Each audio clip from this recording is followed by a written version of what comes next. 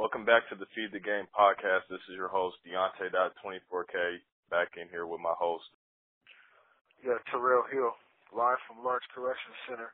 You can hit me up at JPay at 880-679.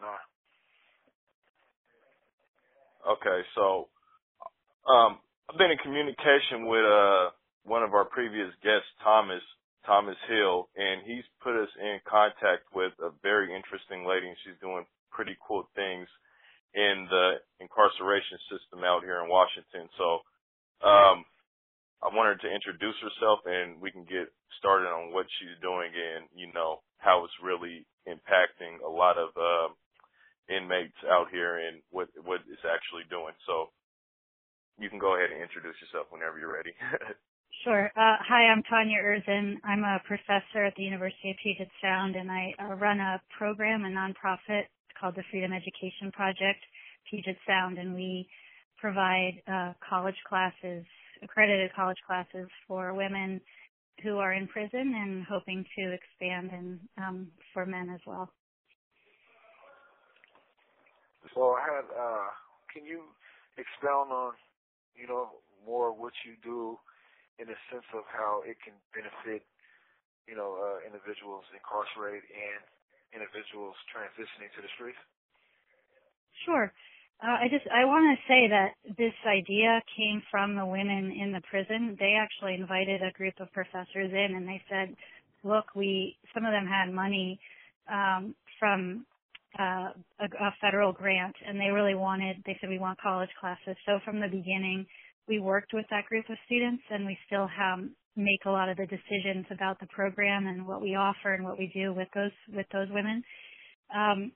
Basically, we offer the main goal and our principle is that we want to teach the same quality of classes on the inside as we would on the outside and on our campuses. And so we have faculty that teach at the University of Washington, University of Puget Sound, Pacific Lutheran, Evergreen.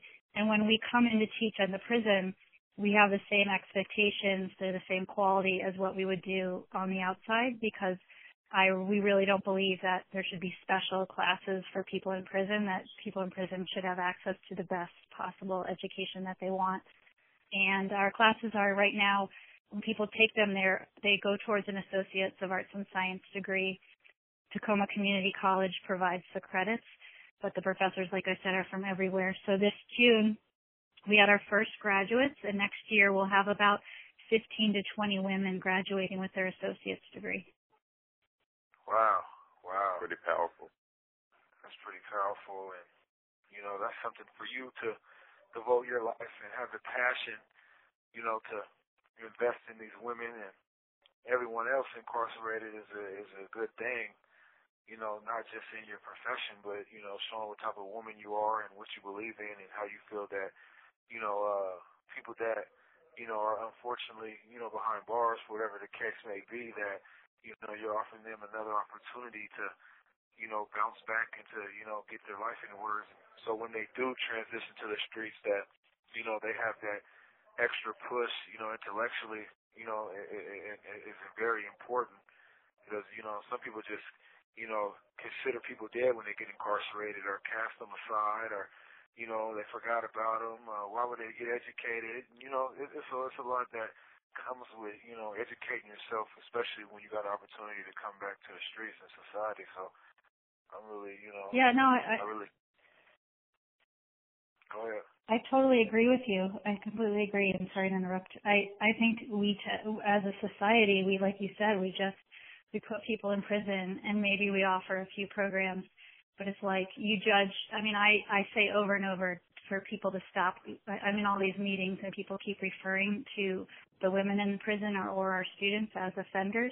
And it's like we judge people by the mistakes they made or maybe the worst thing they did instead of saying everybody has the capacity to be different. Do we want to just keep having people stuck in prison forever, or do we want to, provide ways for people to change their lives? And I really think education is one thing. Obviously, when you get out, you need housing, you need a job. But what education does is it doesn't say to you, like, hey, you have to do this. You can take this vocational program, so you have to be a welder. or you have to be a cosmetologist. And those are great jobs, and for some people, they're terrific. But I think what an education says is, what are you interested in? What do you think about this? What do you think about the world? What do you want to be? Do you want to be a teacher? Do you want to make policy? And I actually really believe that this work ultimately, more and more people getting out of prison who can go to school and get these kind of jobs, that it's people like you who should be running these programs and should be the ones talking to policymakers and talking to the legislators and saying, like, this is what we need to be doing. Not, I haven't experienced incarceration, but the more people we educate, the more that they can be the leaders in this movement to ultimately, end this crazy system that we have. We have way too many people in prison.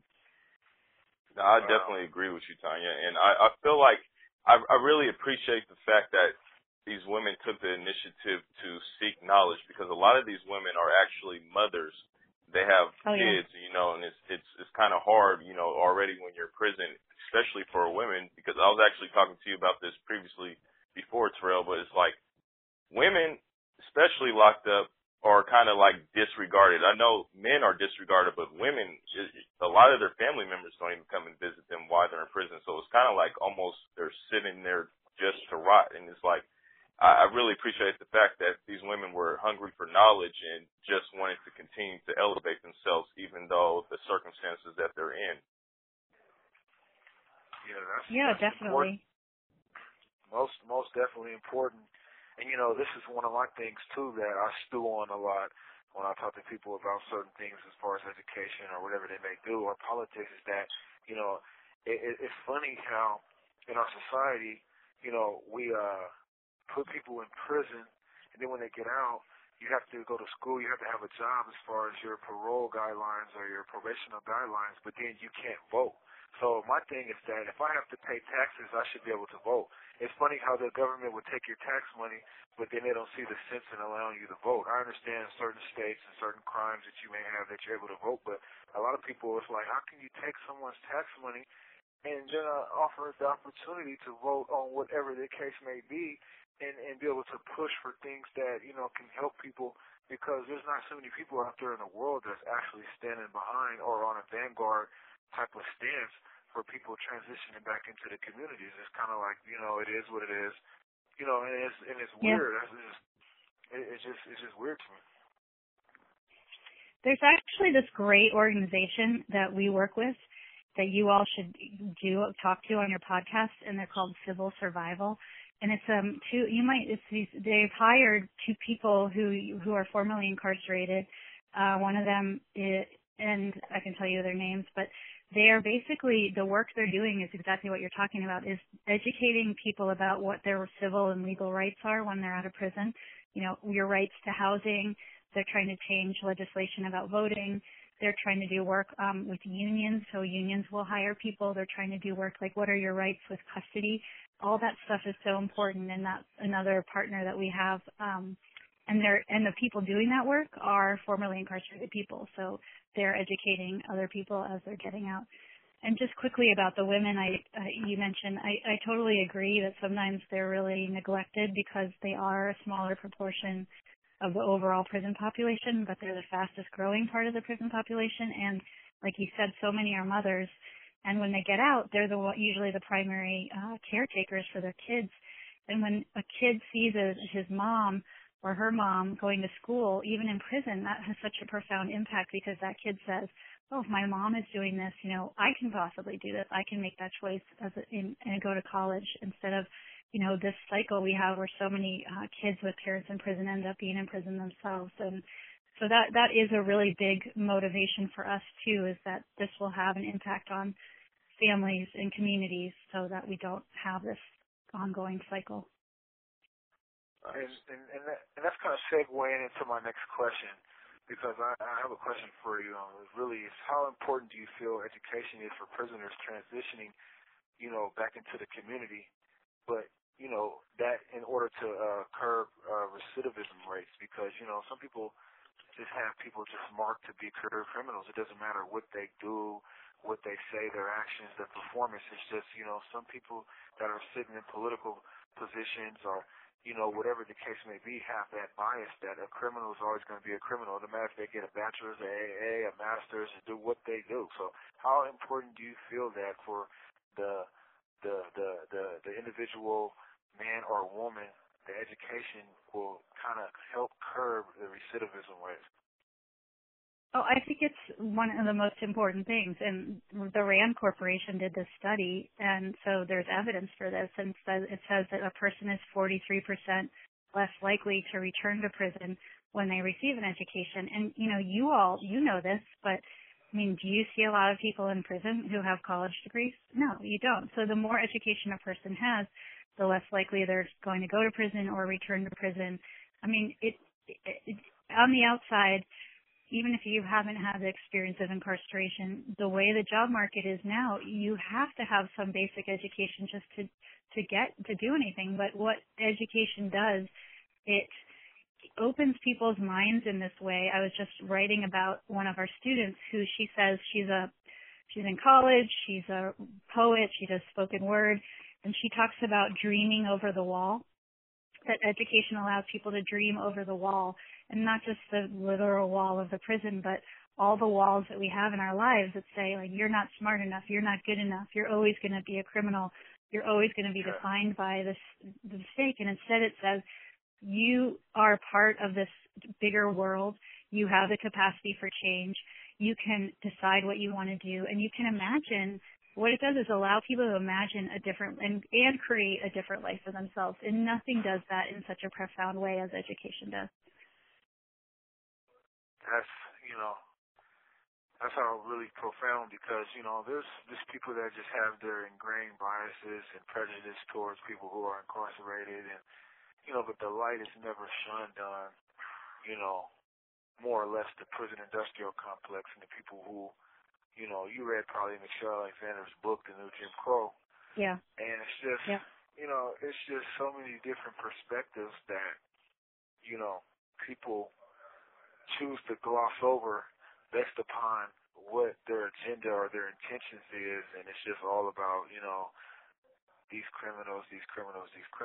But, there are individuals who are trying to, better themselves, for themselves, for their family, for their relationship, for their companies, for their, whatever the case may be, and, offering, this opportunity, whether it's individuals, that are not coming home or not. I mean, they'll be able to, walk around, their respective institutions and be better men or women too, as well, Absolutely. So, it can play out either or. Because, the reality is there's people in the Walla Wallas, the Purdy's, the Column Bays of Washington State, or the Stafford Creeks, or whatever the case, that ain't coming home. That have 25 to life or 30 or whatever the case may be. But, that can be that individual, that man or that woman who can get at a youngster that has only 6 months left and plant the seed in that youngster's mind or that young woman's mind in order to get them on the right track where they won't ever have to see them again. That could just be their, that could be that education through dealing with your organization and getting educated and incarcerated, even though they're not coming back to the streets. They can bless a young man or a young woman with, the gift to pursue education and not be able to come back to raise their family or do something good. So, I mean, that's why it's a good thing either way you look at it, With that being said, with that being said, what do you think has been the biggest challenge for you continuing this process? Well, one of them relates to what you all were just saying, that sometimes people say, well, we should only offer this opportunity to people who have only 5 years or 7 years. Whereas in Purdy, it's really the women who had long sentences, who have to live there for a long time, who create the culture so that people are like, oh yeah, I can do this. I can go to college. That seems like a good idea. They are the sort of leaders. I mean, and some of them are coming closer to release, but I really believe you have to include people with long sentences and people with shorter sentences for precisely why you said, because they become mentors. They can change the culture of a place. And it's really this big challenge. Out in the world, the big challenge is what you're saying, that how do you get people out there who have this idea of what a person in prison is like to see that people are human beings, people are flawed, but that doesn't mean they're bad, and that people have the capacity, like I keep saying, to change, and that everybody is worthy of human dignity, treating all people with dignity. And I think that out there, getting that message across, because people will say, well, why would you educate people in prison? You know, it's like just throw them away. So changing that perception is important to me. And then in the prison, so many people have had, like the women, we did this survey, over 85% of them have domestic violence, sexual assault, abuse as a kid. So there's all this trauma. A lot of people have had really terrible experiences in school. So it's actually also giving people the confidence and the self-esteem to say, like, you can do this. You can be a college student. And you can, and I think how that has happened is because of older students, like you said, mentoring and helping along newer students to say, don't give up. You can do this. You're not worthless. You have this, you have the ability. You're smart enough. You're good enough. And that takes a long time. I mean, I can go in there and teach a college class, but there's all this other stuff that has to happen so that people believe that they can do this. Yeah. I believe it, but people have to believe it for themselves. Exactly. You know, and a lot of times the environment, the energy, just people encouraging them that they can, that they know how, that they have to dig deep and bring the passion to, you know, the forefront. And a lot of people just, you know, and then you have one thing about being in a men's prison, you know, a lot of people, especially coming from a street environment, it's a peer pressure thing. So they're looking at, you know, they have this quote that says, if you live for acceptance, you'll die from rejection, you know? And a lot of people incarcerated, it's more about what will my homies think? You know, will my homies or my friends call me a square, somebody, a nerd, that I'm pursuing my education now? You know, because ignorance is at the forefront in a lot of individual circles in the prison system. You have those that you can call them the 1% of the prison, you know, throughout different institutions, who the people that they don't care what their friends say about them going to pursue positive different programs, educational programs, that, you know, they're not worried about people ostracizing them for, you know, doing something positive. Because, you know, the reality is that there's a lot of negativity, but you have the individuals who are like-minded, who merge together, and who come together in order to, you know, support each other, to keep each other focused on the right track. And just by you doing what you're doing, you have 60 seconds remaining. The outside puts people in a good position to maintain that mindset, you know? Yeah, I agree. Also, if you imagined however many people, so there's 900 women at Purdy, what if like 400 of them were in college? You know, then people aren't saying, oh, there isn't that peer pressure. They're looking around and saying, wow, there's this huge number of people that are doing this thing. It seems like a good thing. I'm going to do it. That can change a place. So you have 30 seconds remaining. Okay, so Tanya, what is your overall goal with what you're doing currently now?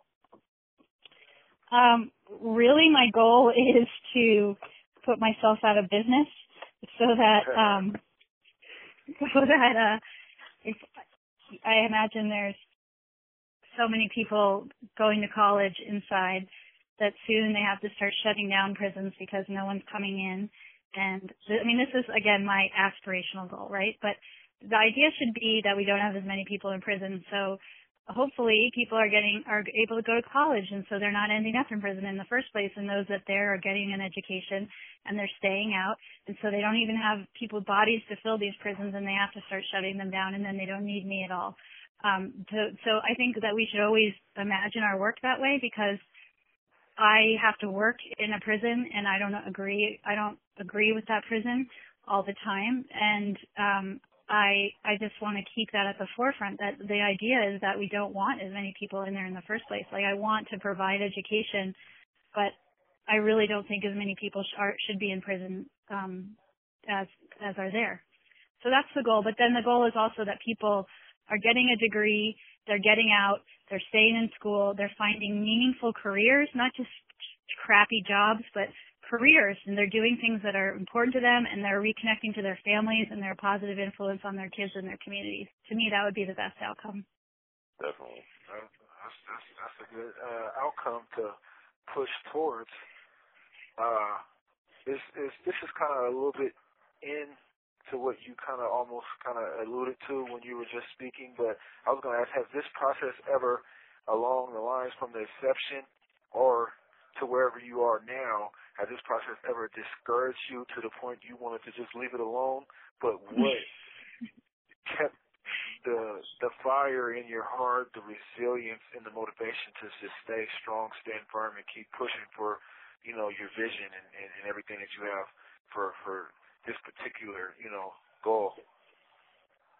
Well, I'm laughing because there are many times where I just think it'd be easier not to have to do this but the thing that keeps in, a lot of that comes not though from being in the prison itself, like dealing with the Department of Correction policies or being in meetings with certain people, but it's when I go back in the prison and actually I see what's happening in the classrooms there, and I talk to the students, or I go to a really great meeting with the students, or we do advising sessions every Friday. So sometimes if I'm able to advise individual students about, what are you taking? What do you want to take? What do you want to do?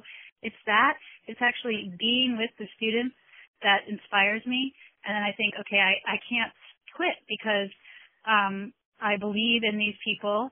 And right now, we're making a difference. And sometimes I feel like when you work in a prison, it's always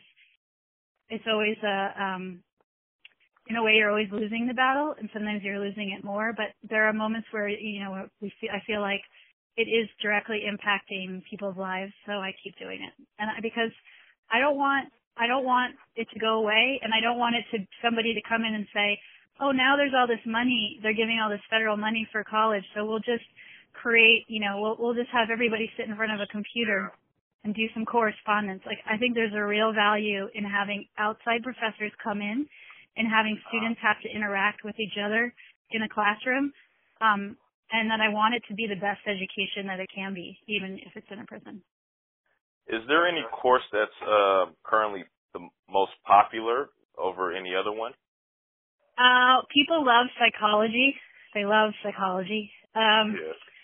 And we actually offered our first, now it's 3 times, but when we first offered science classes, so we did environmental science, then we did biology, and we're doing an upper level human biology class, so we were able to get permission to bring in things so people could do scientific experiments like extract the DNA from a strawberry or that kind of stuff. I'd love to be able to, it's hard to get permission, but like teach chemistry, anything that they say you can't do this, I like being able to find a way to figure out how we can make it work. Yeah, definitely. But people really love being able to do science. We've had classes on Shakespeare. We've had classes on, the history of the United States, race and politics. And we do a lecture series, so we bring in people every month to talk. And right now we're bringing in people to talk about the election. And we had the Washington poet laureate of Washington came about a month ago. So I think all that stuff is just a way to expose people to more things. We're doing philosophy in the fall. Some classes people find really hard, especially math.